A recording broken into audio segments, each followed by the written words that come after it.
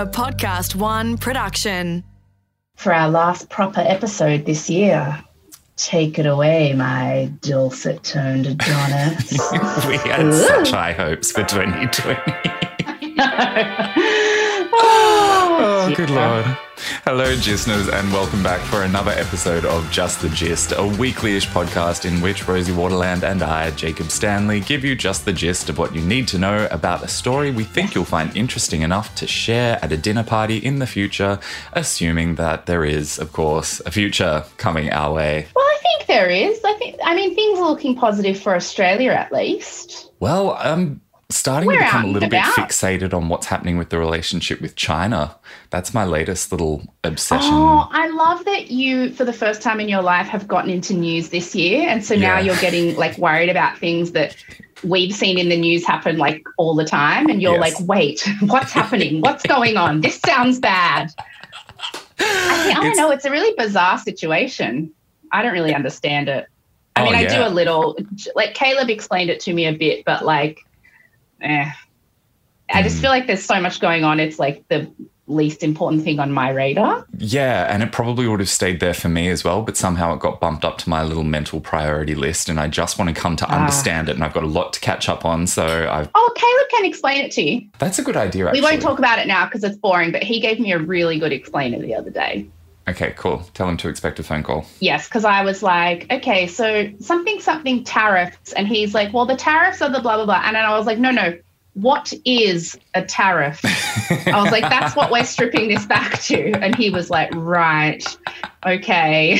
So a lot of assumed knowledge. And at Just the Gist, we're all about never assuming any knowledge. So how about you get a good explainer from Caleb. I've sort of had one. And then if it's still a thing next year, we'll do a little explainer on it. Deal. Yes. Okay. What's your story this week? It's your turn to cap us off for the year besides our Christmas and New Year's Eve. It is. And actually the conversation that we've just had is a pretty good segue into how and why I chose this topic, because this was one of the things that I found out about only a couple of months ago when I sort of re-entered the world after 8 years of not looking at any media. And as I was sort of exploring the whole QAnon delusion phenomenon, which I only found out about when you told me about Pete Evans and his descent into madness. In that process, I found out about the story of Pepe the Frog. And so this week, I'm going to break down the story of how this really innocent and carefree, sweet cartoon frog character called Pepe became this really powerful symbol of hatred and bigotry, and it was used as a mascot for far-right fascists. And then the guy who actually created Pepe decided that he was going to fight back and rescue his little froggy son. Oh, I'm excited because I know a tiny little bit about Pepe. All I know is that Pepe the Frog was a meme that everyone thought was funny, and then one day racists started using it, and then it was like, oh, we're not allowed to use that anymore. Pepe the Frog is racist. Mm-hmm. Yeah. Yeah. So that's kind of the basic thrust of Act 2 right there is what we got from you. Yay! Yay. All right. Well, shall we do our final for the year? Breaking news, breaking news. I got the scoop for see, extra, read all about it. And actually, I went back and listened to some old episodes to get some audio of us for the New Year's episode I've been prepping for. And I used to say, it's coming straight down the wire, breaking news. Did you? But at some point, that got lost. I listened to it and I was like, oh, coming straight down the wire. Oh, my God, I love that. Vintage breaking news. Vintage breaking news. That was from oh, yeah, I think that was February or March I found that. Okay, so this is just on top of our little NASA tampon thing last week. Yeah. A bunch of listeners emailed, messaged on Instagram, all the places, and said not only did NASA have the tampon thing, but they also had the great dick sleeve controversy. Have you heard about this? I saw some messages. Back when they were first, or I don't know first, but around the time they were making spacesuits, in the spacesuit, or there's these kind of dick sleeves that are kind of like condom type things that they pee in. It's how they urinate. They put this thing over their pee-pee and they do a wee-wee, and then they take it off and dispose of the thing they weed in, right? Mm-hmm. And they made them in sizes small, medium, and large, but they found that none of the astronauts wanted to admit that they were small or medium, so all the larges were getting used. None of the small or mediums were getting used, and pee was going everywhere because the larges were too big for most of the astronauts. So in order to save the precious men's egos, they changed the sizes from small, medium, large to large, gigantic, humongous. And Magnum. Now, I tried researching. This story is written up in a bunch of places, but I cannot figure out if it's an urban legend or not. Yeah. I did find a few different names for what they changed the sizing to, but the crux of the story is true, that none of the astronauts would take anything but a large dick sleeve, so they had to change the name of the sizes to protect their egos. It's just not entirely confirmed what they changed the names. That's so So good. probably the reason why they didn't understand periods is because they were spending months dedicated to figuring out how to not bruise men's egos with too small dick sleeves. How to preserve their self-esteem. That is so funny. Gotta love NASA, the smartest people on the planet, apparently. So good. So the other breaking news is I almost killed Caleb. Oh, Yes. what did he do? I almost killed him. So last week I came to Sydney to take my nephew Mohammed to the premiere of the Frozen musical. It was amazing. He loved it. Highly recommend everyone go see the Frozen musical. It is so cool. When the woman sings Let It Go, oh my God, it tore the freaking house down. The special effects were amazing. Muhammad was just, because he'd never been to theatre before, like he couldn't believe it. Anyway, it was amazing. So I flew to Sydney to do that. And while I was there, you and I were going to record a few episodes. And I was going to get Botox at my sister's clinic on the Friday. But then one of the twins got gastro on Friday morning. And so she called me. She's like, oh, we can't really do the Botox. And I was like, oh, okay. And then I thought, well, I mean, I might as well just fly home. And so I thought, okay, I'll surprise Caleb. So I called Caleb in the morning and he was like, hey, like, what are your plans? And I said, oh, well, I'm going to go do this thing with Rhiannon and then I'll probably stay the weekend and, you know, I'll probably fly back on Monday or Tuesday. And he was like, okay. And meanwhile, I'm on the computer booking a flight for that afternoon, like, And then, like, I talked to him, I don't know, lunchtime that day, and he's like, how are you? And I'm at the airport, and I'm like, I'm just at Rhiannon's house. Like, I totally made it seem so real. And then he was meant to be going out that night. So when I landed in Adelaide in the afternoon, he wasn't home because he was, like, working, and then he was going to go straight out. And so I sort of unpacked and had a shower and was just chilling. And then he called me and said, and I said, oh, what are you up to tonight? Are you still going out? And he's like, oh, no, I'm not going out. Everyone just decided, you know, not to, so I'm coming home. And I said, oh, what are you going to do at home? He goes, I'm just going to have a quiet night in. And I was like, oh, okay. He's like, yeah, I just picked up a steak and I'll just cook that up. And I was like, oh, well, that sounds nice. Well, I'll call you later from home in Sydney because I'm in Sydney. Like I was fully building it up. And then, so then because I knew it was coming, I turned all the lights off and I had like a sexy nightie on. I was like, ooh, he's going to be so excited. I had a bowl of wine ready. And I heard him walking up the driveway because he like started talking to Boo, the cat. And so then he puts his key in the door and he turns the lock. And when he turned the lock, I pulled the door open and went, surprise! And he jumped 5 feet in the air and let out a sound that I've never heard a human being make in my entire life. Like, it wasn't a high-pitched scream. It was like a deep, guttural, like, pure fear. Like if he hadn't been holding his briefcase, I think he would have punched me in the face. And then he was so angry at me, like he turned around and he was like, what the f-?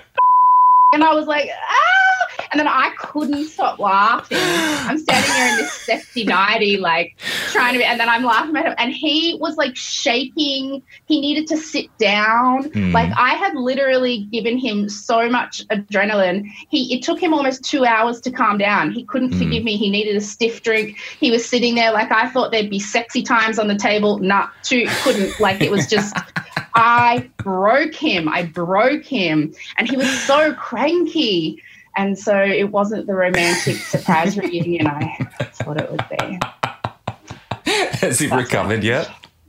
Oh, well, it took a day or two. Like he was like, I will literally, every time you go to Sydney now, I will not believe that you're not in the house every second you say you're not there. I think I just made it too believable. I think you've made him scared of doors forevermore now. Every time he turns a handle, it's going to be triggering for him. I know. So I nearly killed him. Poor thing. Poor darling. But then he paid me back the next day at Scammell's, which is the auction place he makes me go to every week, which I call the auction of dead grandma's things. It's like an estate auction house. He didn't tell me that he liked and then bid on and won this really hideous framed poster of the last time the Adelaide AFL team he likes won the AFL grand final, and it's like 2 meters wide. Oh. It's huge, and I don't know where it's going to go. Oh. I suggested the bathroom, which he didn't like. So I guess that's his revenge, isn't it? That seems disproportionate. That's what I said. There's nothing tackier than framed sports memorabilia. I'm sorry, but it's true. It's so tacky. I hate it. But he loves it so much. And he won't tell me what he paid for it, so I'm sure it was an obscene amount. The only time I've seen framed sports memorabilia done well, Myra's husband, Simon, he has his wall of shame in their house. Yeah. And so he's got a big frame signed picture of Lance Armstrong and a signed picture of some football club that's never won any game ever. And a few other funny. ones that, like, I need him to explain them to me. But yeah, that I think is clever. That's good. See, that's funny. That's clever. Yeah, well, I don't know where we're going to put this hideous thing, but he loves it. So, okay. So I read this week that, you know, the sun baby in Teletubbies, the little baby who's in the sun, she now has a baby. That's how old we are. I know. Wow. Firstly, mind blown. Didn't realize that was a girl baby. And she's now... Why did you assume it was a boy? Gender dynamics. Exactly. It starts from a very young age, doesn't it? The patriarchy really has a strong hold on us. And she's what, in her 20s? Yeah, I guess so. I mean, she's old enough to have a baby. Yeah. Wow. Cool. And on another note of I can't believe how old we are, Nikki Webster is campaigning to be the next Bachelorette. And they're pretty sure she'll get it. So there's that. Oh, my God.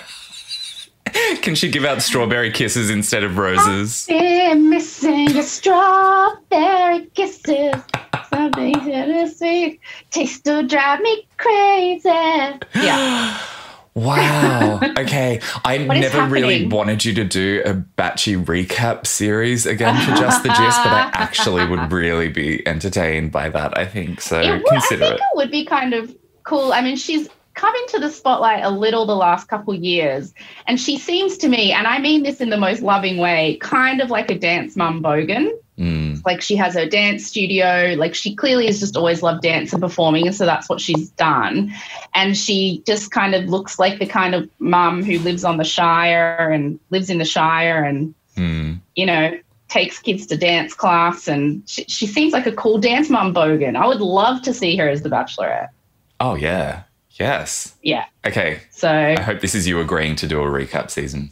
Oh, maybe well, on the Patreon. it'd have to be an offshoot season. Yes. Patreon. Yes. Oh, we've got to figure that out. There's so many things we have to figure out. We're so bad at business life. But on that, we are doing live Just the Gist shows. They will be in January, and our tour manager is sorting out ticket things right now. So they should be on sale, like, by the time this episode comes out. Yeah.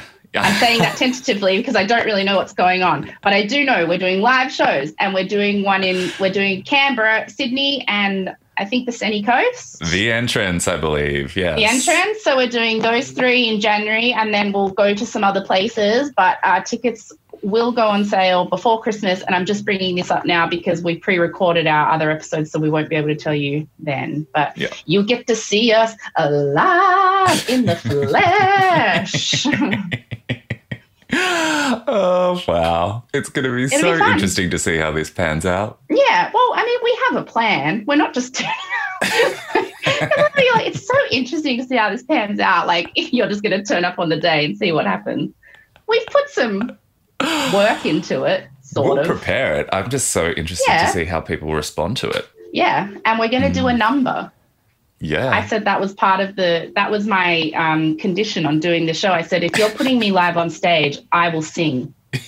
So that's what's happening. And that's pretty much my breaking news for this week. I mean, I feel like I should ask you, things you now actually read the news, if you have anything to add. Well, the only thing that I was going to add was after your episode last week on the Luna Park fire, which I'd never heard about, I mentioned it to my uncle and I mentioned it to my mum. Both of them had been in that ghost train ride. Stop it. And my uncle said that he was quite young and he just remembers it being really fun, really scary. As soon as he got off, he wanted to go on it again. Yeah. My mum went through it and she said that, you know, how people are like sticking their hands out and grabbing you to try to shock you. She was not happy with the fact that they kept grabbing her in the chesticle area. And so by the time she got towards the end, she could predict where they were going to come from. And so she just started swinging punches and making sure that she was preventing anyone from having a non-consensual grope. That's funny because all the stuff I read about it said that they didn't have anyone inside. So I wonder when your mama was on it. Yeah. Well, it would have been the late 60s, early 70s, yeah. I wanted to read, you just reminded me of the comment we got on the Just the Gist Instagram. I won't read their name, but if you want to go have a look, they've commented on Instagram and it says, I knew the boys. We saw them that afternoon on the bus and debated whether to go to Luna Park as well. We decided to go to the movies. It was so sad when we heard about what happened. How crazy is that? Yeah. I don't know if you saw this. It came through on the DMs that someone said that their dad was actually one of the firefighters who helped put out the blaze and then went in to investigate the site. So this guy, when they were investigating the site, once it was all just reduced to rubble, he kicked what he thought was a piece of wood and his foot went through the ashes of a human being. And that single event traumatized him so much that he had to then retire from being a fireman because he just could never get over that, which is 100% understandable. And I'm sure that he did so much in the time that he was serving. I don't know how anyone would ever recover from that. The things that firefighters, paramedics, police officers see is that's just like I did the podcast called Life's a Beach with Hoppo from Bondi Rescue. And he was just telling, like, we were talking about mental health and how for the last few years, the Bondi Rescue, like Bondi Lifesavers, Surf Lifesavers Club has really started to take mental health seriously, particularly PTSD amongst their lifesavers and how the work that they do can really affect them mentally.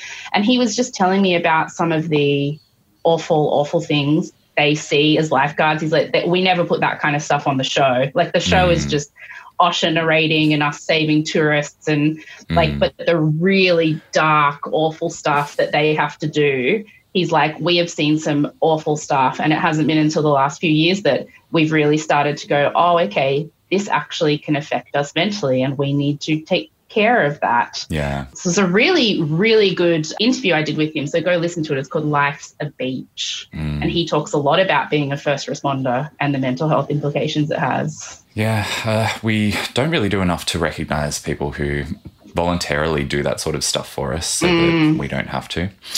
And then just one last thing, I don't know if you know this, but when I was researching a bit more about Moloch, he is one of the demons that the QAnon believers think that Hillary Clinton worships.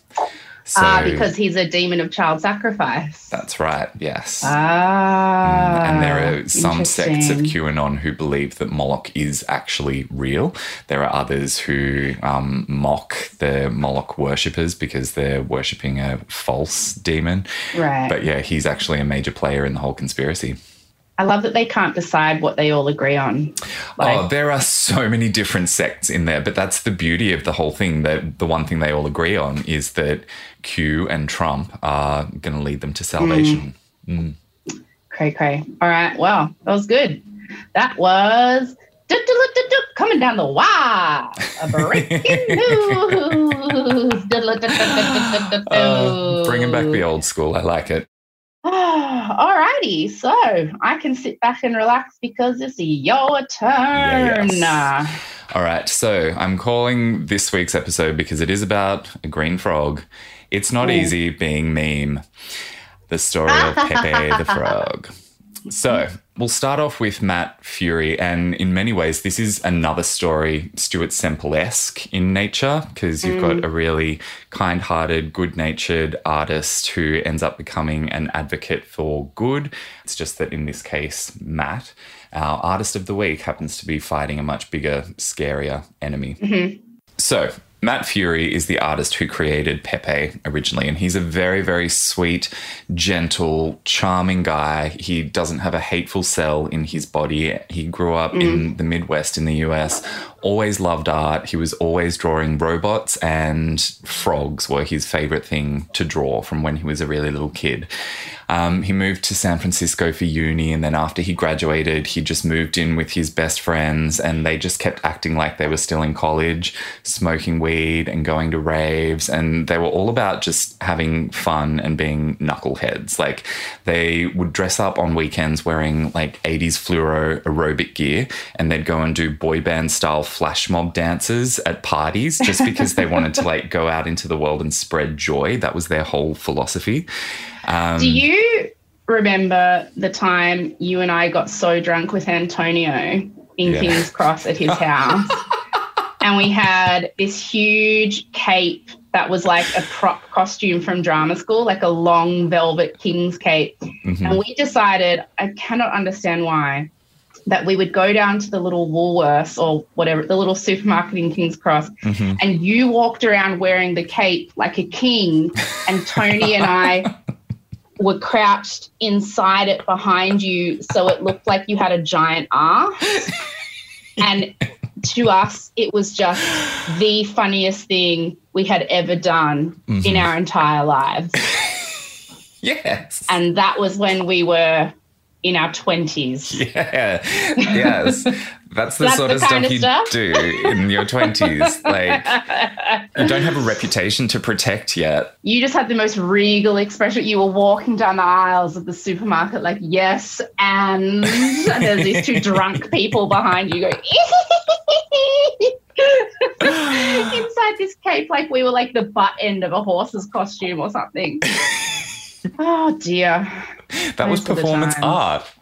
It really was, wasn't it? Okay, so this is where he's at that point. Yeah, just fun-loving, didn't take himself seriously at all, worked at a community thrift store with his friends. It was his job to sort toys, and because, you know, that's not too strenuous a job, that left him a lot of spare time to be able to draw while he was at work. So all day he'd be drawing and inventing characters, and the characters started to represent him and his friends, and then people told him he should start writing actual comics and selling them. And so he came up with a comic called Playtime, and that's where he introduced for the first time this character that was a frog that he called Pepe, simply because Pepe sounded sort of like pee-pee, and he was really into toilet humor. I totally feel that. I'm on board. Yeah. And then that was fairly popular, so then he expanded that into a longer zine that he called Boys Club, and this was about the adventures of four wacky friends who were just representations of him and the guys that he lived with, and they were called Andy and Grant and Landwolf and Pepe. He was one of them. And what, sorry, Landwolf? Landwolf. So he was kind of like a werewolfy sort of guy. Oh, okay. Yeah. Okay, sure. He was kind of like the Kramer-style party monster. Yes. Yeah. Okay. So Anyway. his name wasn't actually, he called himself Landwolf, in That's other right. words. Yeah. Yes, okay. Okay. So they lived together and hung out and played video games and got stoned all the time. And they had, very juvenile sense of humor. Most of the jokes were about barfing or farting or using the toilet. And a toilet gag is where we kind of got Pepe from to begin with. We got the image of Pepe and his catchphrase from a comic in which Andy, one of the characters, walks in on Pepe in the bathroom and sees that Pepe is standing there in front of the toilet. He's pulled his pants and his underwear all the way to the ground while he's peeing. And then later in the day, Landwolf says to Pepe while they're playing video games, "Hey, I heard you pull your pants all the way down to go pee." And Pepe responds with, "Feels good, man." And we've all I didn't know he probably- had a catchphrase. Yeah, well, this was the first thing that took off. This is what went viral about Pepe, the image of his Feels good, face man. saying, "Feels good, man." Can I also ask, is it not usual for a dude to pull their pants all the way down when they do a wee? We have flies. So you just pull your dick out of your fly and then You pee don't know this. You did not know this. while your pants are... Why would I know this? Do I have a penis? Why would I know? So you just pull your dick out of your fly. But then it's right where the wee is. Do you think we sit down to pee? No, but if you're standing up and you pull your dick out of your fly, like, that's cutting it close. To what, your feet? No, like, as in where the wee's coming out of your penis, your pants are still just right there at the base of your penis. There's enough distance from the end of it, which is where the pee comes out of. Yes, I know, but what if you don't have maybe you're well endowed? I mean, I just thought you'd get as much distance between your pants and your pee-pee as possible. Like, when I sit down to go to the toilet, my pants and my undies go all the way to my ankles. I don't keep them up around my thighs. It's so weird. We'll debate the logic another time, but just, Okay, can people just please write in, because I need to know, is this not a shock to anyone else that dudes just, you unzip your fly, reach in, like whip out your peen and just pee like that? It's easier than you imagine. It all goes according to plan, trust me. We're going to have to talk about this some more, but we can't keep going on about it. But it is weird to me that boys just pull their dick out of just a little hole in their fly and piss. Can I really blow your mind? Yes. Yeah. Sometimes you'll go to a urinal and you'll see a guy, typically a pretty old guy, and if he's wearing shorts, he'll actually just hike up one leg of his shorts, pull his dick down through the leg hole, and actually pee out the bottom of his shorts in that way. You look so... But why not just, that is so labor intensive. Just drop your pants to the floor. Also, why do only old... You would never want to do that in a urinal. Old guys do that? That's weird. Yeah, it's mysterious. It's not something that I would ever choose to do. Yeah. It's got to be a boomer thing. Yeah. Okay, I grew up with all sisters. I never really had a dad.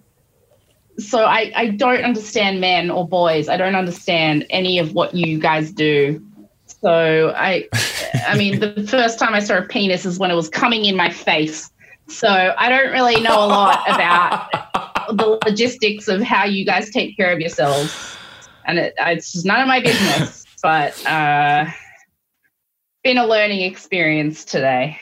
Wow. Okay, keep going. So, I mean, the point of the comic was, like, if it feels good, do it. You be you, own your weird, live and let live. If you like pulling your pants down, which is an unusual thing all the way when you're going to pee in the toilet bowl, then just do it if that's what feels good. Now, Matt. Question. Yes. Oh, sorry. When you're doing number twos and you sit on the toilet, do you put your pants and your undies down to your ankles all the way to the floor? Of course. Yes. So what is the difference? Well, if you don't need to go to all that effort, I mean, this prevents you from having to bend down all the way to the ground. Why do you have to... Okay, all right. It's the end of 2020. This is a weird thing for me to... We get to the end of this wacky year, and it's the fact that boys use their flies for the purpose they're intended that has thrown you. This has done me in. I can't. Okay. That's okay. Let's move on before I literally explode. Okay. So, okay. 2020. I cannot wait to see people's response to this. All right. Okay. So keep in mind, this was the time in our life when MySpace was a thing. And so Matt decided it'd be really cool if he scanned in some of his comics and put them on his MySpace, including the one with the Feels Good Man little tile thing. And he left it there for a few months for his friends to see it. And then once the hard copy was printed, he took it down. But that short period of time was enough for the internet to find it and then take hold of it and start appropriating both the image of Pepe and also the phrase feels good man. That was the first thing that really took off. All these gym bros started posting these awful Fitspo type images using the caption feels good man, which in itself was just really gross because to me, gym selfies are just the best example of narcissism and desperation for praise, and they're so sickening. But yeah, they would post their selfies and talk about the gains that they'd got and how heavy the weights were that they could pick up and their before and afters, and they'd always end it with feels good man. And so then people who were trolling them would start using the term feels good man really sarcastically to make fun of them. Yeah. To make fun of them. Okay, gotcha. And at the same time, people started using the original image from Boys Club, which was Pepe's face with the little speech bubble that said, feels good, man. And they started using it as a reaction image. And then they started adding color to him because he was black and white to begin with. And then they started superimposing was it black and white to begin with? Yeah. And I mean, they kind of got the colors wrong compared to what was actually in Matt's head. So they gave him bright red lips on the internet. Yeah. I was going to say, like, if I were to describe it, it's very crudely drawn, kind of like a little kid has drawn it. And it just looks like this green oval-shaped head with these big red lips. Yeah. And it's a frog. I use this in inverted commas, a frog. Yeah, that's right. It's kind of universally recognized as a frog, mostly for the fact that it's green, it doesn't have a nose, it doesn't have ears. Yeah. Which is also what makes it so easy for people to draw. But Matt had actually envisioned him to have like pale yellow lips. Which would be more frog-like. Exactly. Then they started messing around with Pepe's appearance, and that started off with creating a feels bad man meme where they just took his mouth and turned it upside down. Then they'd start changing the text in the bubble. 2005, 2006. Right. Yeah. Okay. Yeah. And Matt found out about this because people were sending it to him, and he was surprised about it and pretty curious, but he wasn't at all worried or bothered by it. He just sort of thought it was funny and cute. And people were telling him, you need to get in there and sue for copyright infringement. This is your creation. And his philosophy was just, look, live and let live. It was very much the Stuart Semple approach of art's inclusive, art's for everyone. Yeah. I put something out there. If people want to use it, they can. And this was also like the very, 2005, 2006 was the very early days of memes and things going viral and things being shared. I mean, you and I had been in uni, we hadn't even started uni yet. We were in uni a couple years later, and they were still teaching us what memes were out of a physical textbook. That's right. So it wasn't even really like, nothing was really called a meme yet. So like people taking something you've created and appropriating it and spreading it and it going viral is a meme. But back then I can see how people would have been like, they're stealing your stuff. But he was kind of ahead of the curve. Like, no, they're just liking it and using it and spreading it, and that's cool. Yeah. And he couldn't see any like shadows of doom coming his way. He just thought people were just playing around with my creation, and there was no way he was ever going to sue another artist. He just said, look, I'm really happy that Pepe's found this special home and a special place in people's hearts. And why would you assume that an adorable green frog was going to be taken over by Nazis? I mean, that is the last thing. Yeah. I mean, that's why this has become such a big story and how it came to my attention, because it just seems so impossible. But when you piece it back from the beginning and see how it evolved, you go, oh, okay, right, that's what happened. Okay. Yeah. This is actually probably a good point because we did study this at university. I'll quiz you. How well do you remember what is a meme and where did we get the word from? I remember we had a very serious professor of psychology who was teaching us what memes were. And it was this physical textbook. And, oh, God, this is going to show how much I did not listen or care what we were learning at university. But I don't know. All I remember is him saying something like, a meme is a piece of information that is transmitted from one communication tool to another. And in the process of that communication, it is appropriated or expanded upon, etc. And we were all just sitting there going, what? Yeah.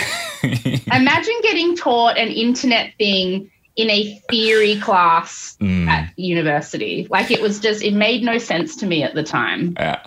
Well, look, a bit of context to everyone here is when we were at uni, they just had no idea what to teach us because Twitter, Facebook, the 24-hour news cycle, these were things that were brand new. So they just had no idea they didn't know what to teach teach us. Yeah, because we were doing a media communications, creative writing degree, and media and communications was on the precipice of exploding into something completely different. And so we were just like, they didn't know what to teach us. Yeah. It was a weird time. They couldn't teach us anything practical and real world, so they went back to teaching us lots of theory. And the theory of memes was put forward by Richard Dawkins in 1976. Ah, that's right. Yeah. Of course, yes. I remember this, yeah. I honestly thought it was Michel Foucault, but I think I just blame him for everything that we learned.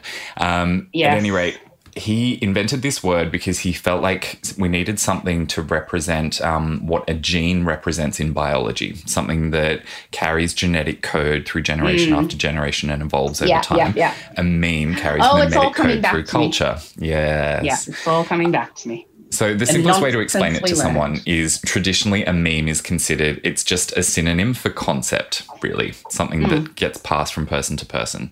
And it did get co-opted by the internet. So an internet meme is similar but different to the, traditional understanding of what a meme is. And also, this is also boring because, like, if you say to someone now a meme, they just innately know what it is. Exactly. So, like, all the theory we were learning, like, what does it matter? A meme's just a funny thing on the internet. Yeah. Okay.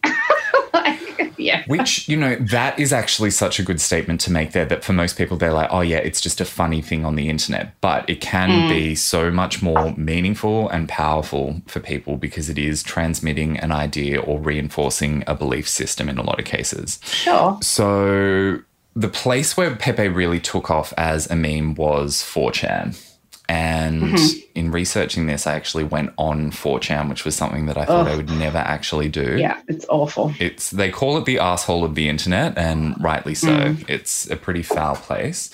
But 4chan has lifted Pepe from MySpace and embraced him because he was ugly and he was weird and he owned the fact that Can you explain a little bit what 4chan is? Yeah. So, it was created by a teenage boy, mostly for teenage boys. And the types of teenage boys that it attracted were mostly kids that were pretty disenfranchised. In a lot of cases, they were very privileged, but they were hurt deeply because they didn't feel like they were alpha males. They'd been picked on or teased, and so they'd sort of retreated to the internet. And when 4chan was first created, it started off as a place where people could share information about video games and Japanese manga and kind of became kind of this like a community. Reddit thread. Exactly, except they had no like a Reddit rules thread to begin with. but with offensive stuff. Yeah.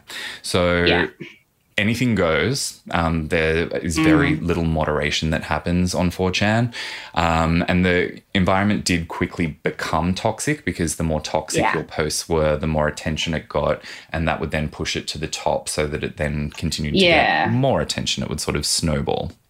Because it's all about upvotes, isn't it? So if you post a picture of, like, a fat girl and say, ew, I would never F this fat girl. And then everyone's like, lol, like. And then the things with the most upvotes goes to the top of the list. And then you become, like, popular on 4chan. Yeah. And so all these boys and young men who aren't living the life they would like in real life ended up on 4chan, and they ended up posting more and more awful stuff in order to become, like, the king and the popular guy on 4chan, the person they couldn't be in their real lives. Yeah. And it's like a game to them, because the way that it works, the rules of the game are, to start a new thread, you have to post an image to begin with to start the conversation. And then that thread will only exist for a few weeks before it's then automatically erased. So there's this sense of urgency, get eyeballs on this as quickly as you can, and you're in competition with everyone else to get attention. And, you know, some people argue that, you know, this is what the marketplace of ideas is. The cream is going to rise to the top. If it's the most entertaining, if it's the smartest, then it's going to be the thing that most people see. But in actual fact, 4chan proved that if it's the most sensational and provocative and triggering, that's what people are actually going to end up most seeing. Entertaining and smartest are never the same thing. Yeah. Very rarely. Yeah. They were like trying to outdo each other with who could be the most homophobic, the most misogynistic, the most racist. And this has a name. It's called shit posting. Posting stuff just to get a reaction. And apparently it's very addictive, because the more attention that you get as people start to react to whatever it is that you put out there when you're trolling them, the more that you want to feed that beast. And so all these people sort of started off resentful, and then over time in this 4chan environment, they became more hateful and resentful and bitter. And Pepe sort of became their perfect mascot, because it was very easy, like we said, to draw your own. And from the very beginning, he'd been used to express an emotion. And they started off doing sad Pepes and angry Pepes that reflected, you know, what it was like to be a dropout who was unsuccessful and an outcast and was totally anarchistic and nihilistic. And it was very much contained within the bubble to begin with. Like, Pepe very rarely was taken outside of 4chan, and he became totally different from the character that Matt Fury had created. And Matt knew he had the copyright, but he still said he wasn't going to do anything to intervene, even though he was watching Pepe be used in these really disgusting memes. Most of the people who were using Pepe had no idea where Pepe had even come from, and they'd never heard of Matt Fury. And so Matt just sort of watched from the sidelines and figured this will just play itself out and then everyone will move on. I'll just keep selling my comic books and look the other way. Yeah. Then, over the course of a few years, Pepe ended up entering the mainstream. So as Facebook and Instagram came along and Twitter continued to grow in popularity, people started going to 4chan and taking their memes so that they could post them and look really clever and funny on their social profiles, which was quite a new thing to happen. Like, the fact that people were using social media platforms to try to present themselves as a brand who were, you know, a person who's really attractive and having a great time and also very clever. Yeah, well, I mean, and also up until that point, 4chan had been a very private, secretive world that nobody really knew how to access except these predominantly young men who were on it. And then when they started sharing their stuff they started taking stuff from 4chan and sharing it on their Instagram or their Facebook, which is a very mainstream public thing, people were looking at it going, what the hell are you guys doing over on that 4chan? Like, that was the first time people started seeing what they were doing in their secret little clubhouse. Yeah. And so they very much felt invaded. They did not like the fact that there were girls coming into their sacred space and that they were taking they get angry that girls don't want to them, but then girls come in and they're like, ew, get away from me. Yeah. Idiot. So they were trying to bully people out as much as possible when they were coming in sort of uninvited, because they were sex havers or they were normies, so they weren't welcome in the 4chan community. Sex havers. We need to do a Just the Gist on incels. We really do. Yeah. Okay. Put a pin in that. Involuntarily celibate people. Yeah. Okay. They really, really, really got upset that people were starting to use their mascot, Pepe, because they felt that he represented them at his core. And then stole him. Yeah, Pepe moved on to all the other different platforms and they were not happy about it. And then the tipping point was 2014 when both Katy Perry and Nicki Minaj posted Instagram posts and tweets featuring Pepe's.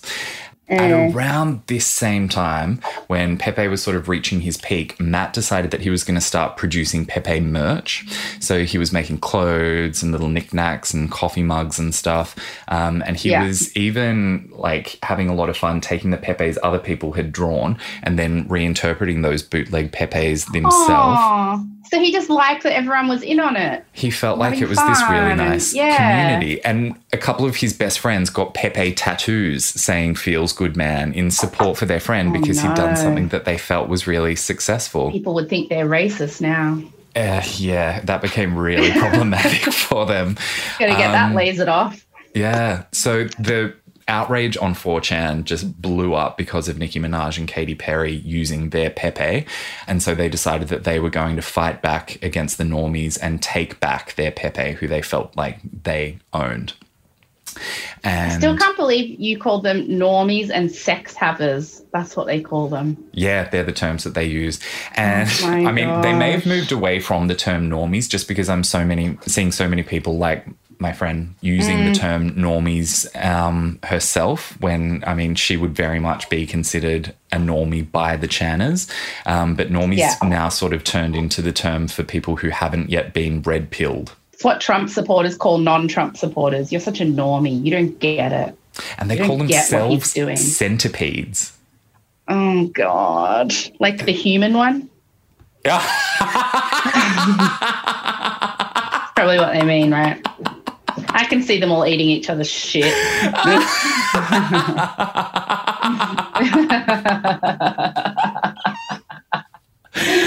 Oh, that's so good. Well done. All right. So speaking about disgusting and vile, the 4chaners decided that to fight back, they were going to turn the normies off Pepe by making Pepe really violent and anti-Semitic and homophobic and murderous. They started drawing so him. It was a calculated move. Yeah. We're taking they were him so back. angry that the thing that they had stolen was then getting, they think, stolen from them, that they purposely tried to make him awful. Yep. Oh, I didn't know that. I mean, very few of them actually had any connection to the Nazi Party or the KKK, but they just wanted to make it very clear, we own Pepe, he's part of our platform, our community, and we'll do what we want with him. You don't get to just take him out into Instagram and use him in your feed.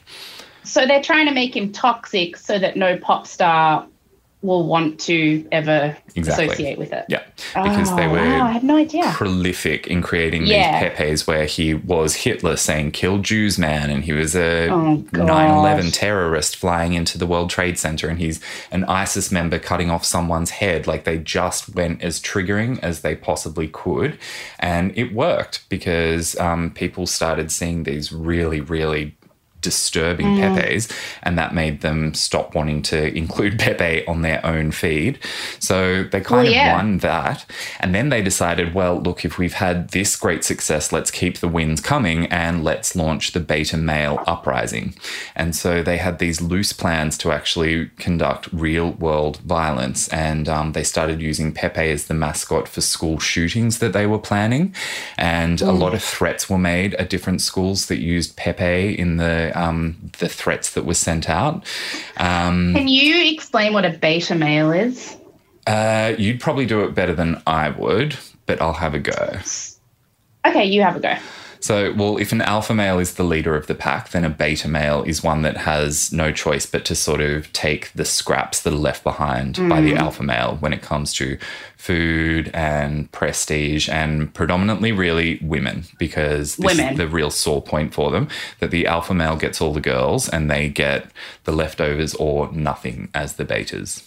So a lot of these nerds on 4chan, most of them, consider themselves beta males, and they consider alpha males to basically be like muscled up idiots. They call them chads. And they say that all the beautiful girls in the world only want to have sex with alpha males, and intelligent, sensitive boys are beta males. And unless beta males rise up and start violently hurting other people, they'll never be taken seriously. That's what they think. It's the most bizarre. 4chan is just the weirdest place. Yeah. I mean, I was going to talk about this at the end. 4chan ended up introducing some rules to try to get on top of this sort of thing, because this actually did spill over into a couple of school shootings, and the people who conducted those school shootings used Pepe in their manifestos that they posted to 4chan. Yeah. So the owners of the platform did decide to take some responsibility here, which only led to then 8chan being created, which once again was just a Wild West that said we'll have absolutely no rules. And then when 8chan was taken down last year, 8kun came along to replace it. And so, you know, these little havens of hateful people are going to pop up unless people are continually vigilant about stepping on top of them. But it's really perfect for them as well, and extra nefarious that they can always hide behind the fence of it's just a cartoon. Can't you take a joke? I'm not actually making a racist statement. It's just a joke. Can't you see this for being ironic? You're such a normie. We're just trolling you. Ha ha, we got you. You fell for it. When in actual fact, it was doing a very effective job of spreading hate and symbolizing really, really hateful people. And because they were doing such a good job of getting away with all of this at this point, the white supremacists paid attention and decided, hey, we could probably start communicating hate speech and messages of violence if we started hiding it in a cartoon as well, because we can just then claim that it's ironic. So why don't we start using Pepe for our own devices as well? And so they took Pepe onto their own platforms to start spreading their own messages. And then, of course, in 2015, Pepe became inextricably linked to Donald Trump shortly after he started running for president. So the Channers were watching when Trump announced that he was running for prez, and from the beginning he was the underdog and no one took him seriously, and he was the butt of everyone's joke on TV because he said really offensive and upsetting things, and the left, liberals, really, really hated him. And so that then instantly made him a bit of a hero to this online society of outcasts on 4chan, because they lived for upsetting people and being offensive. Plus, he as a person was essentially a meme himself already. He was part of the collective conscience. He was a symbol of something. And so when the media started making all these jokes about him, the Channers started immediately making supportive Pepes about him. And this cycle of positive sentiment for Trump and making more memes began. A lot of them didn't really respect him necessarily, but there was a lot of nihilistic discussion on the Chans about wanting him to win so that he would finally burn the country down, because as anarchists, they actually wanted to see the whole place crumble. Yeah. And so now this time they were happy to see their memes take off and spread outside of 4chan. They wanted to spread the message to normies as far and wide as they could, because they wanted to see their own power and influence at play.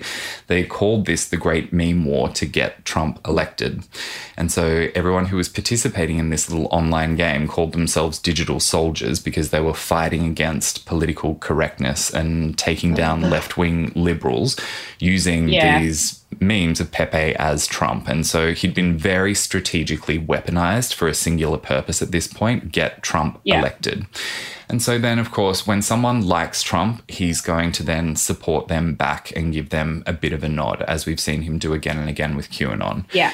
And so just 2 weeks after the school shooting where the shooter used Pepe in his manifestos, Trump tweeted an image of himself as Pepe, and his son did as well. So then, of course, the media went wild about this. What is this frog? What does it mean? Why is it a symbol of hate? And can I just say, Trump always denies that he knows what he's tweeting. He always says, whenever he tweets things that are linked to groups like this, like when he retweets like the Proud Boys or other groups, he says things like, oh, I just saw a supportive meme or tweet about me, so I retweeted it. But make no mistake that every time he retweets that stuff, it's calculated.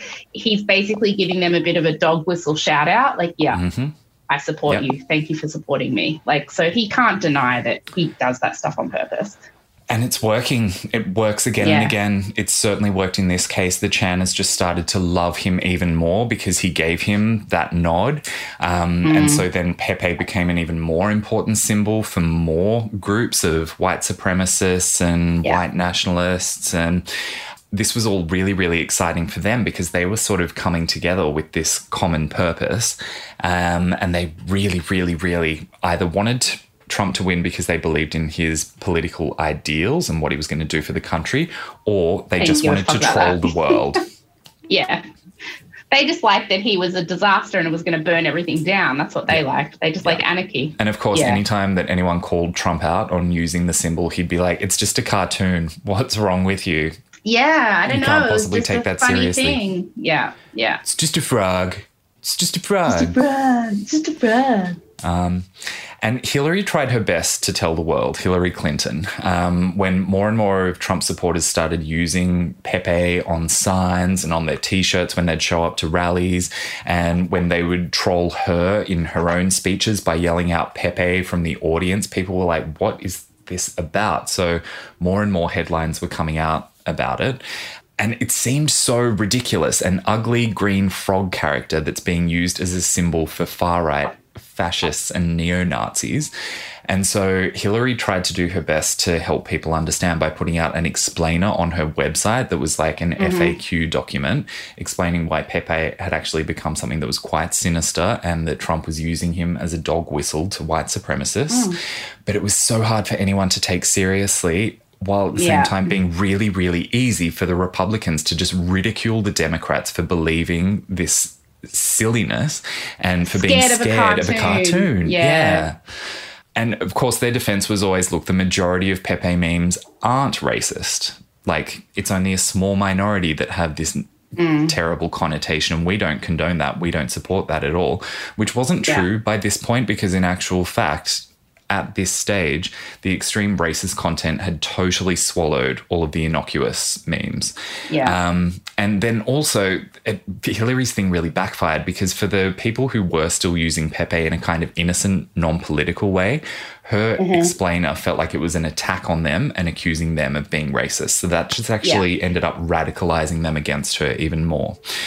And so then as the symbol continued to get more power, it was being used more and more at white power rallies. People were wearing Pepe masks and going, committing acts of terror.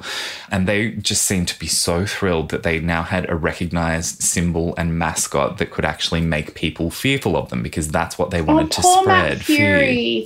So upsetting, right? And it continues to get worse from this point. Like, this is bad, but it's going to get worse. Yeah. He, at this stage, just tried as hard as he could to naively cling to the hope that this was just a phase that Pepe was going through, and one day Pepe's going to come full circle. He'll go back to just being lovable and cute.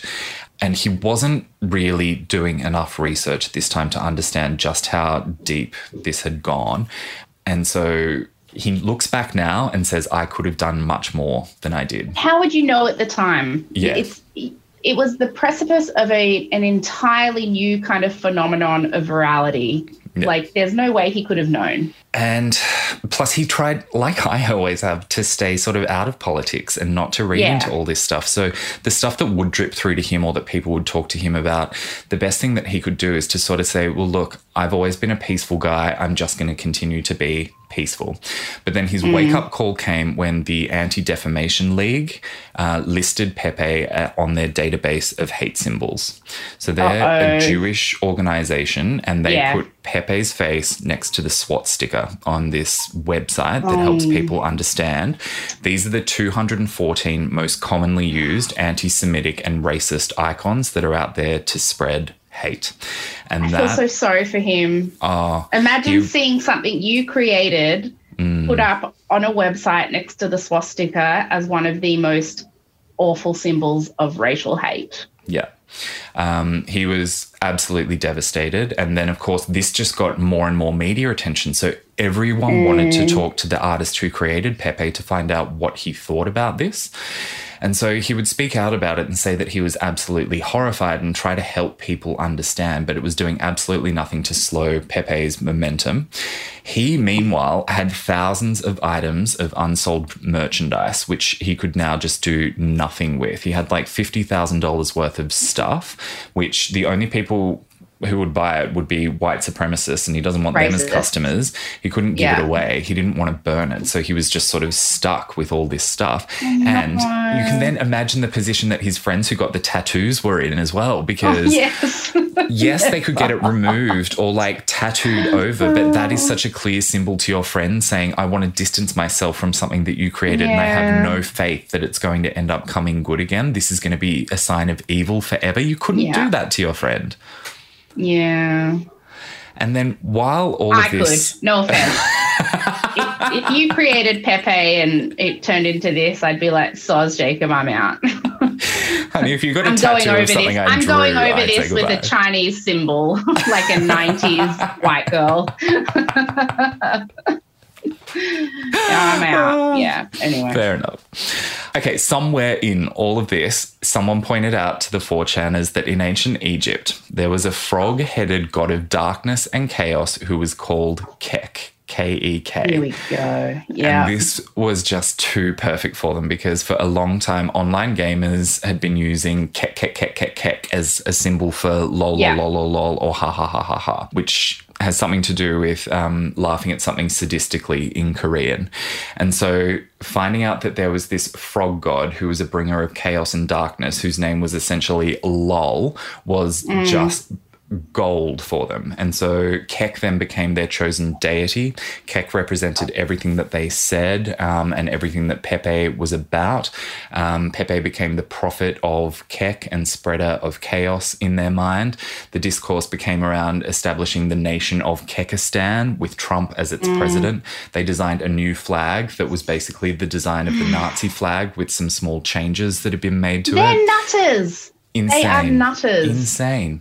Insane. They all started worshipping Kek, and their method of worship was spreading memes because they believed that memes had a magical power. And one of their big focuses was on taking Hillary Clinton down and making her collapse in public and then ultimately die. And they felt like they were winning that because they were manifesting reality through the memes that they were spreading. These people are spending 14 hours a day on this platform. They're really going deep with this stuff. Doing more and more shit posting to trigger the norm fags and the cucks who lived in Normistan and Cuckistan. And they saw it so much as a war. In their minds, they were fighting a war, which ultimately they did end up winning because, of course, we know Trump won and they take a great deal of credit for that. And once again, this was something that they were able to sort of use in their own defense by saying, I'm not a Nazi, I'm a Kekistani, whenever they were accused of being an extreme right-wing fascist. And, So that just means I'm a loser gamer who spreads memes and thinks they're magical. And I'm so proud to admit that. It's so hard to relate to these guys. Obviously, so they are weird. hurting deep inside somehow. Yeah. I obviously don't know how to help them. I really hope that someone comes up with an antidote to this because this should not be something that continues to be left untreated. Masculinity. It's all just toxic masculinity. And people talk about how, these guys talk about how feminism is toxic and feminism is trying to ruin traditional masculinity and the idea of toxic masculinity is a myth, but it's not. Toxic masculinity affects men just as much as it affects women, and feminism is trying to protect men just as much as it's trying to protect women. Feminism is trying to say you're allowed to be not a traditional man. You're allowed to be whatever kind of man you want, and you still have value and you still have worth, and you're still allowed to feel like you deserve to exist in the world. And growing up without that kind of ideology, feminist ideology, to protect you and look out for you means you fall into these tropes of toxic masculinity in which you think that unless you subscribe to very particular and specific ideals of male masculinity, that you are a loser and you are worthless. And if you feel like a loser and if you feel worthless, you are going to go on websites like this and look for other ways to, find an outlet for your rage. And that's what happens. In other words, what I'm saying is feminism would just fucking take care of all of this. Listen to feminists. We're trying to help you. We're trying to help you. But there's no way that these guys were ever going to listen to feminists because in their never. mind, all that feminists want to do is put men in cages and ruin their lives forever. No, feminists just want you to feel okay about not being an alpha male. They're like, hey, man, whatever. Men are cool in whatever form they exist. Yeah.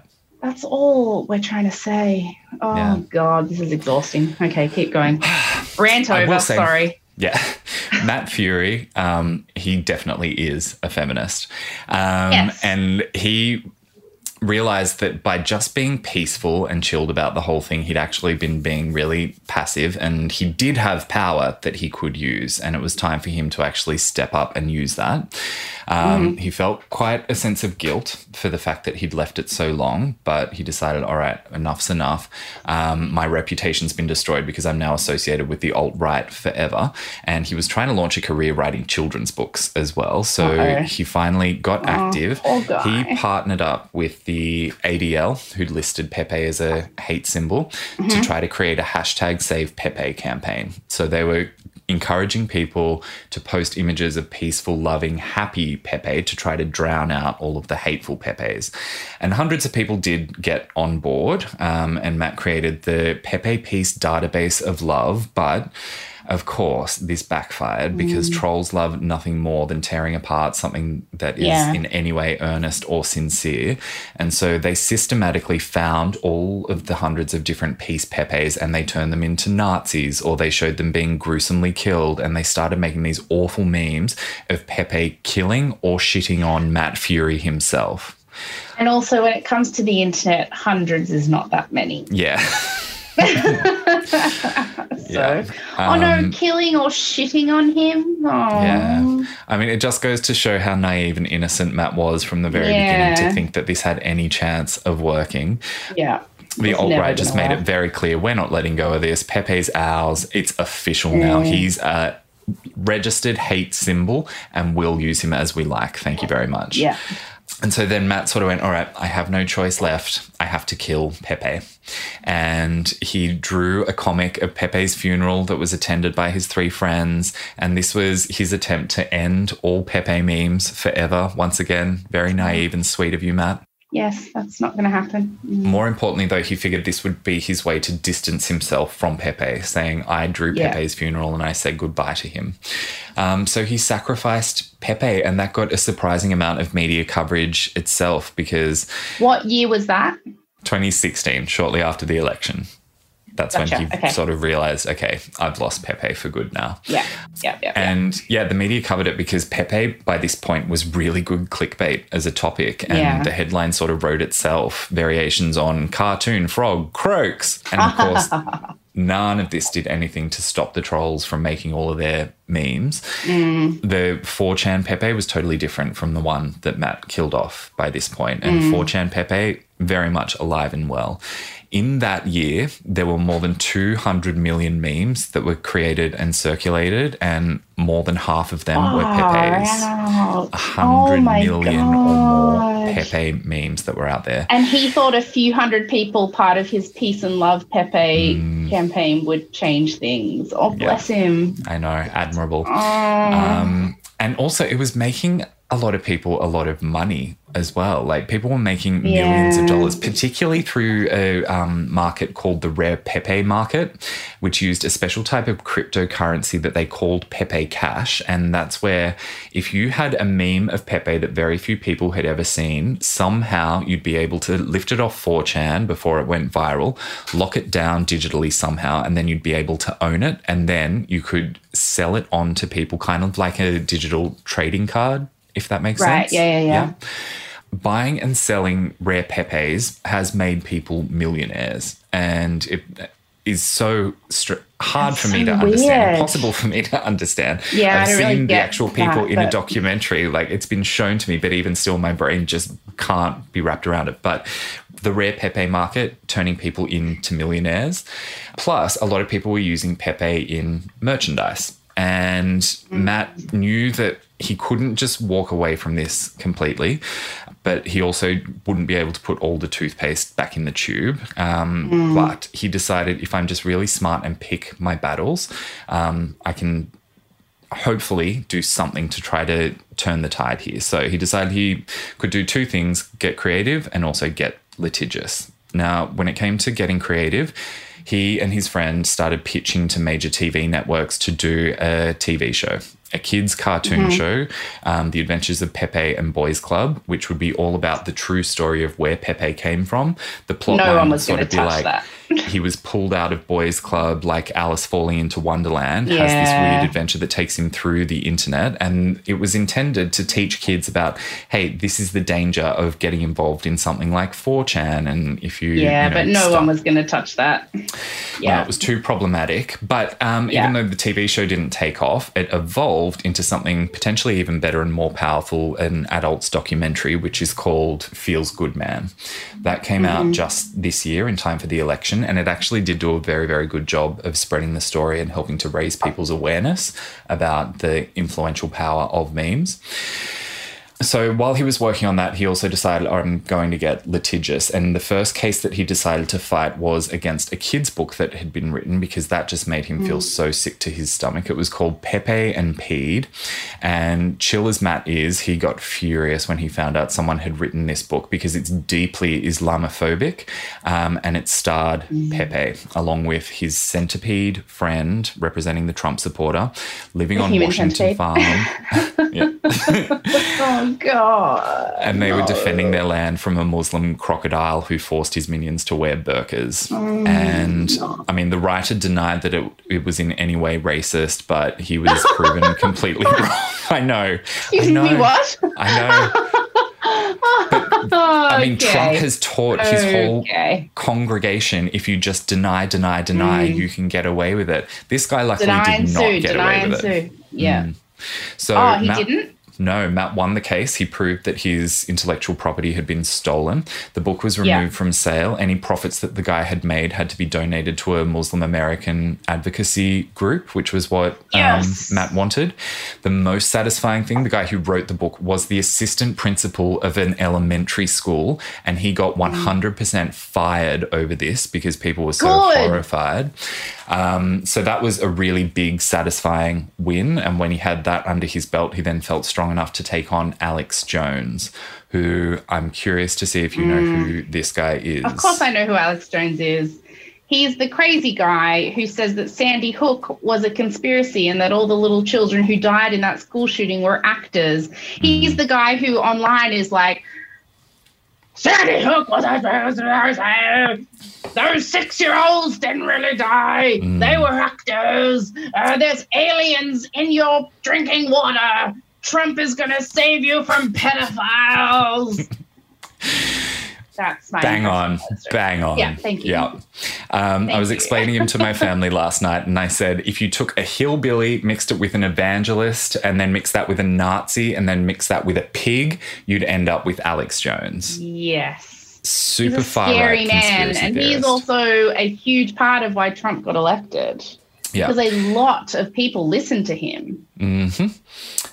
He just takes whatever conspiracy theory, runs with it, spreads so much bullshit and hate on his website, and also sells a lot of bullshit stuff on his website. And also, can I just say, he insists that he absolutely 100% believes everything he says, but he got sued. I think it was by the parents of the Sandy Hook children a couple of years ago for spreading misinformation about, like, this is literally 6-year-old children who were killed in a school shooting, and he insisted that those children were actors and the whole thing was faked.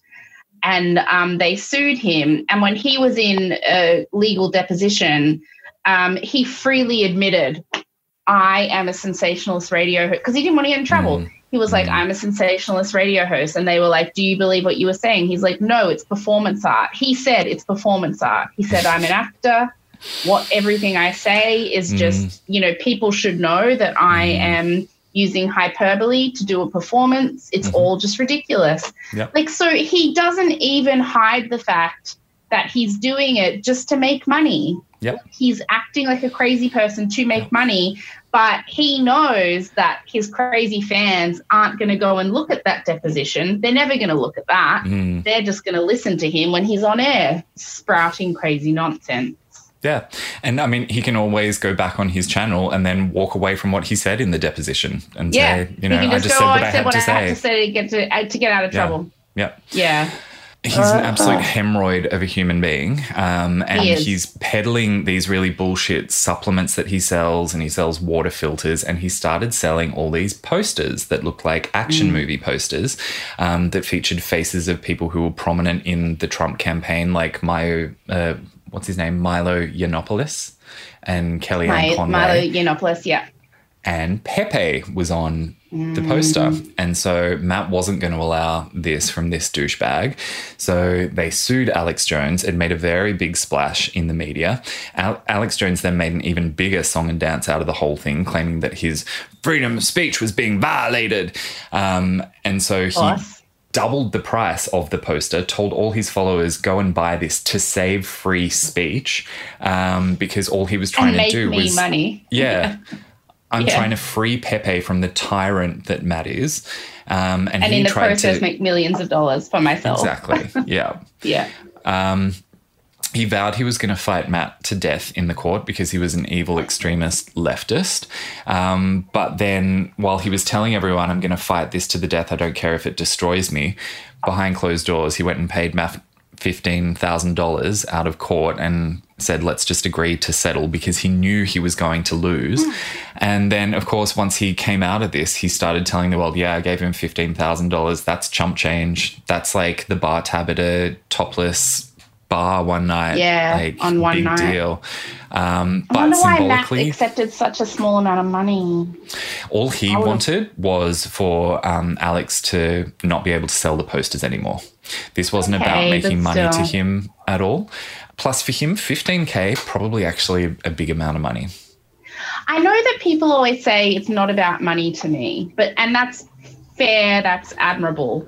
But the thing is, when you are trying to punish someone in a way that will get them to not do the same thing again, that's the whole point of punitive damages. It's like, we will take this company, this rich person, whoever, and we will fine them so much money that it does not make sense for them to do this again, because they cannot afford to make the same mistake again. Yeah. Like, it shouldn't, like, I know when people say, it's not about money to me, I'll take whatever. It's like, no, it should be about money, not because you want the money, but because you want the money that they have to give you to hit them so hard that they won't do it again. And not just hit them, but also act as a disincentive for other people to make sure that it doesn't happen through some other sort of actor. Yeah. Absolutely, yeah. All Matt really wanted here was the symbolism of the loss. And that was a big deal for him and for his side, because then he kept taking on case after case after case, and he ended up winning against more than 100 different people or organizations who were selling things that used Pepe to spread hate. One example, have you ever heard of a Twitter alternative called Gab, like a less regulated version of Twitter called Gab? They used to use Pepe as their logo, like Twitter uses the little birdie, and they had to stop using Gab as a result of the action that he was doing. Okay. What he really wanted was to get the Anti-Defamation League to take Pepe off the hate symbol database, but they refused because they could see it's not that under people were his still... control. People are using it. Yeah, you can't. Yeah. So all he can really sort of hope for is the fact that, look, Pepe started off as one thing, morphed into something else, then morphed into this symbol of hatred, and he can probably change again. And one of the best sort of symbols of hope that he got that this could happen and that it will happen was last year in Hong Kong. Pepe sort of became like the Mockingjay in the Hunger Games. He was the symbol of protest for the youth that were against Chinese authoritarianism coming in and taking over in Hong Kong. In no way affiliated with the alt-right, very much associated with the left and with freedoms. So whenever they would show up to protest, they would have signs, they would have Pepe dolls, they were wearing Pepe masks, Pepe T-shirts, they were spray painting Pepes on public places. Really? Yeah, so he became this sign of resistance to them. Well, when they've interviewed people, they say, I love him because he has so many different expressions and, you know, he can really show the sadness of us being, you know, living with the threat of the Chinese coming in and taking away a lot of our freedoms. So, I mean, essentially Pepe is kind of a blank canvas on which a lot of different people have projected a lot of different meanings. Exactly, yeah. From the extreme right to the extreme left. Yep. Although I wouldn't say the Hong Kong protesters are extreme left. They're just people who want freedom, but that's a whole other story. But yes, that's interesting. Yeah. I mean, he's just a symbol at the end of the day, and a symbol is going to mean what enough people decide that it means. And in Hong Kong, they just had none of the context around the alt-right using him, so they could use him as they wanted. So that was pretty good news for him. Also, in the last few years, we were talking before about how QAnon has lots of different sects and factions. Well, within the alt-right, they've got those as well. And so because certain groups think that other groups are not, you know, anti-Semitic enough, or another group's not homophobic enough, they'll then create their own little subgroup with their own symbols. And the thing that's really taken off to contradict Pepe is a character called Groiper. And Groiper is this big fat toad that sort of looks like Pepe, so it probably started off as a Pepe. In Australia, he's most commonly referred to as Easter Toad. And so he I know the meme you're talking about. Yeah. He's always got his fingers interlaced underneath his chin and always looks very, very smug. Again, crudely drawn so you can make him whatever it is that you want to make him. And that has really come to represent the worst of the worst of the worst of the extreme alt-right, who just hate everyone who isn't exactly like them. And they actually call themselves Groipers now, the members of the America First Party, which is led, by the way, by another human hemorrhoid called Nick Fuentes, who is Hispanic but leads a group of white supremacists. I can't wrap my head around that. But basically they fight against right-wingers who they believe are not racist enough. And they've been getting a lot of media attention lately. Anyway, to wrap it up with Matt, to this day, he's still fighting. He's still taking on organisations that are trying to spread hate and make money from doing it. He's sick to death of it. He wants it to just be over, but he's not willing to give up until it actually is over. Of course, the QAnon community has really wrapped their arms around Pepe stuff. And one of the things that I've noticed my friend retweeting most commonly is an outlet called Pepe News Now. And that spreads all sorts of far-right conspiracy theories that are very pro-Trump and pro-Melania. And when you have a look at them, it's so hard to take them seriously. But he's still very much active as a symbol for the pro-Trumpies. Matt has said, as he's been out on the promotional trail to help spread the message about Pepe and about the Feels Good Man movie, that he'll do everything in his power. This year he's been too demotivated to produce any more art. It's been a really rough year for him. But ultimately he will get back to he will get back to his artistry. He goes through phases of drawing Pepe every now and then just for fun. And he hasn't given up hope that one day Pepe will come back to being the carefree, fun-loving character that he was intended to be. He should give up hope. Yeah. I just think he's lost. Give up, man. Draw something new. Yeah. It sucks, but he's lost. At least he's doing a little bit every now and then to chip away at the influence that these people have.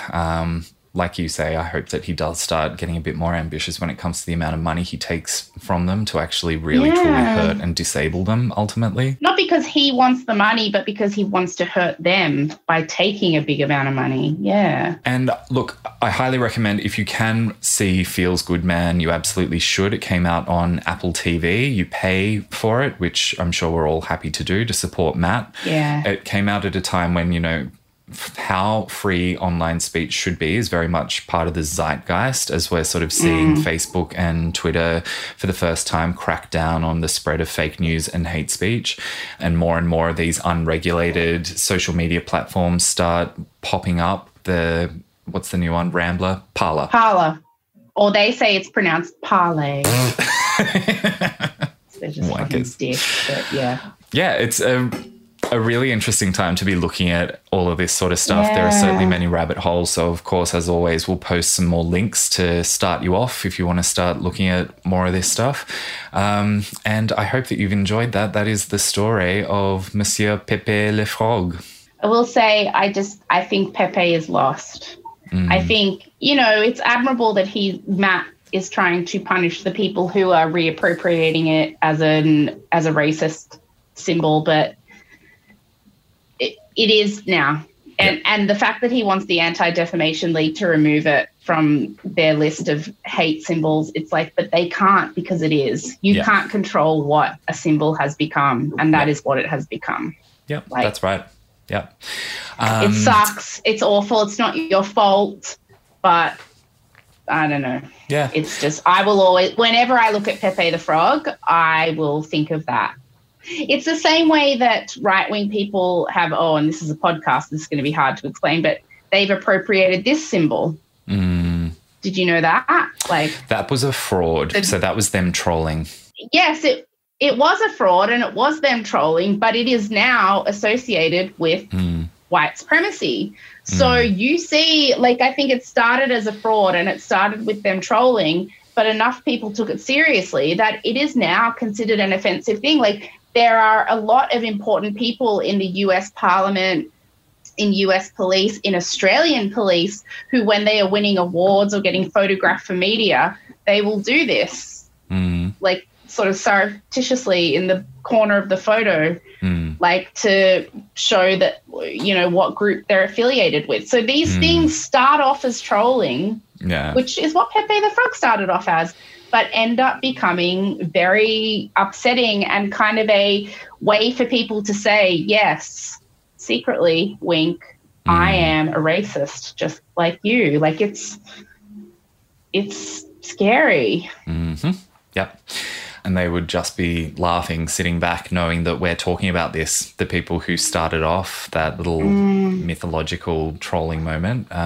They've sparked this conversation and many, many others. It's tricky. What a high note to end the year on. Yes. Well, we've got this app and then we've got our Christmas app that we pre-recorded and then we're going to have a New Year's Day app. So, yay for good feeling topics. Yes.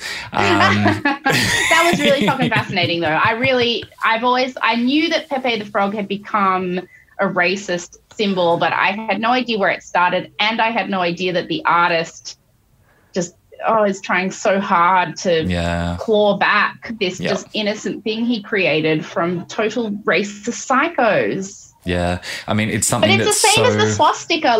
The swastika was part of a spiritual, religious kind of sect. It was considered an incredibly important spiritual, religious symbol. And the Nazis took it, flipped it.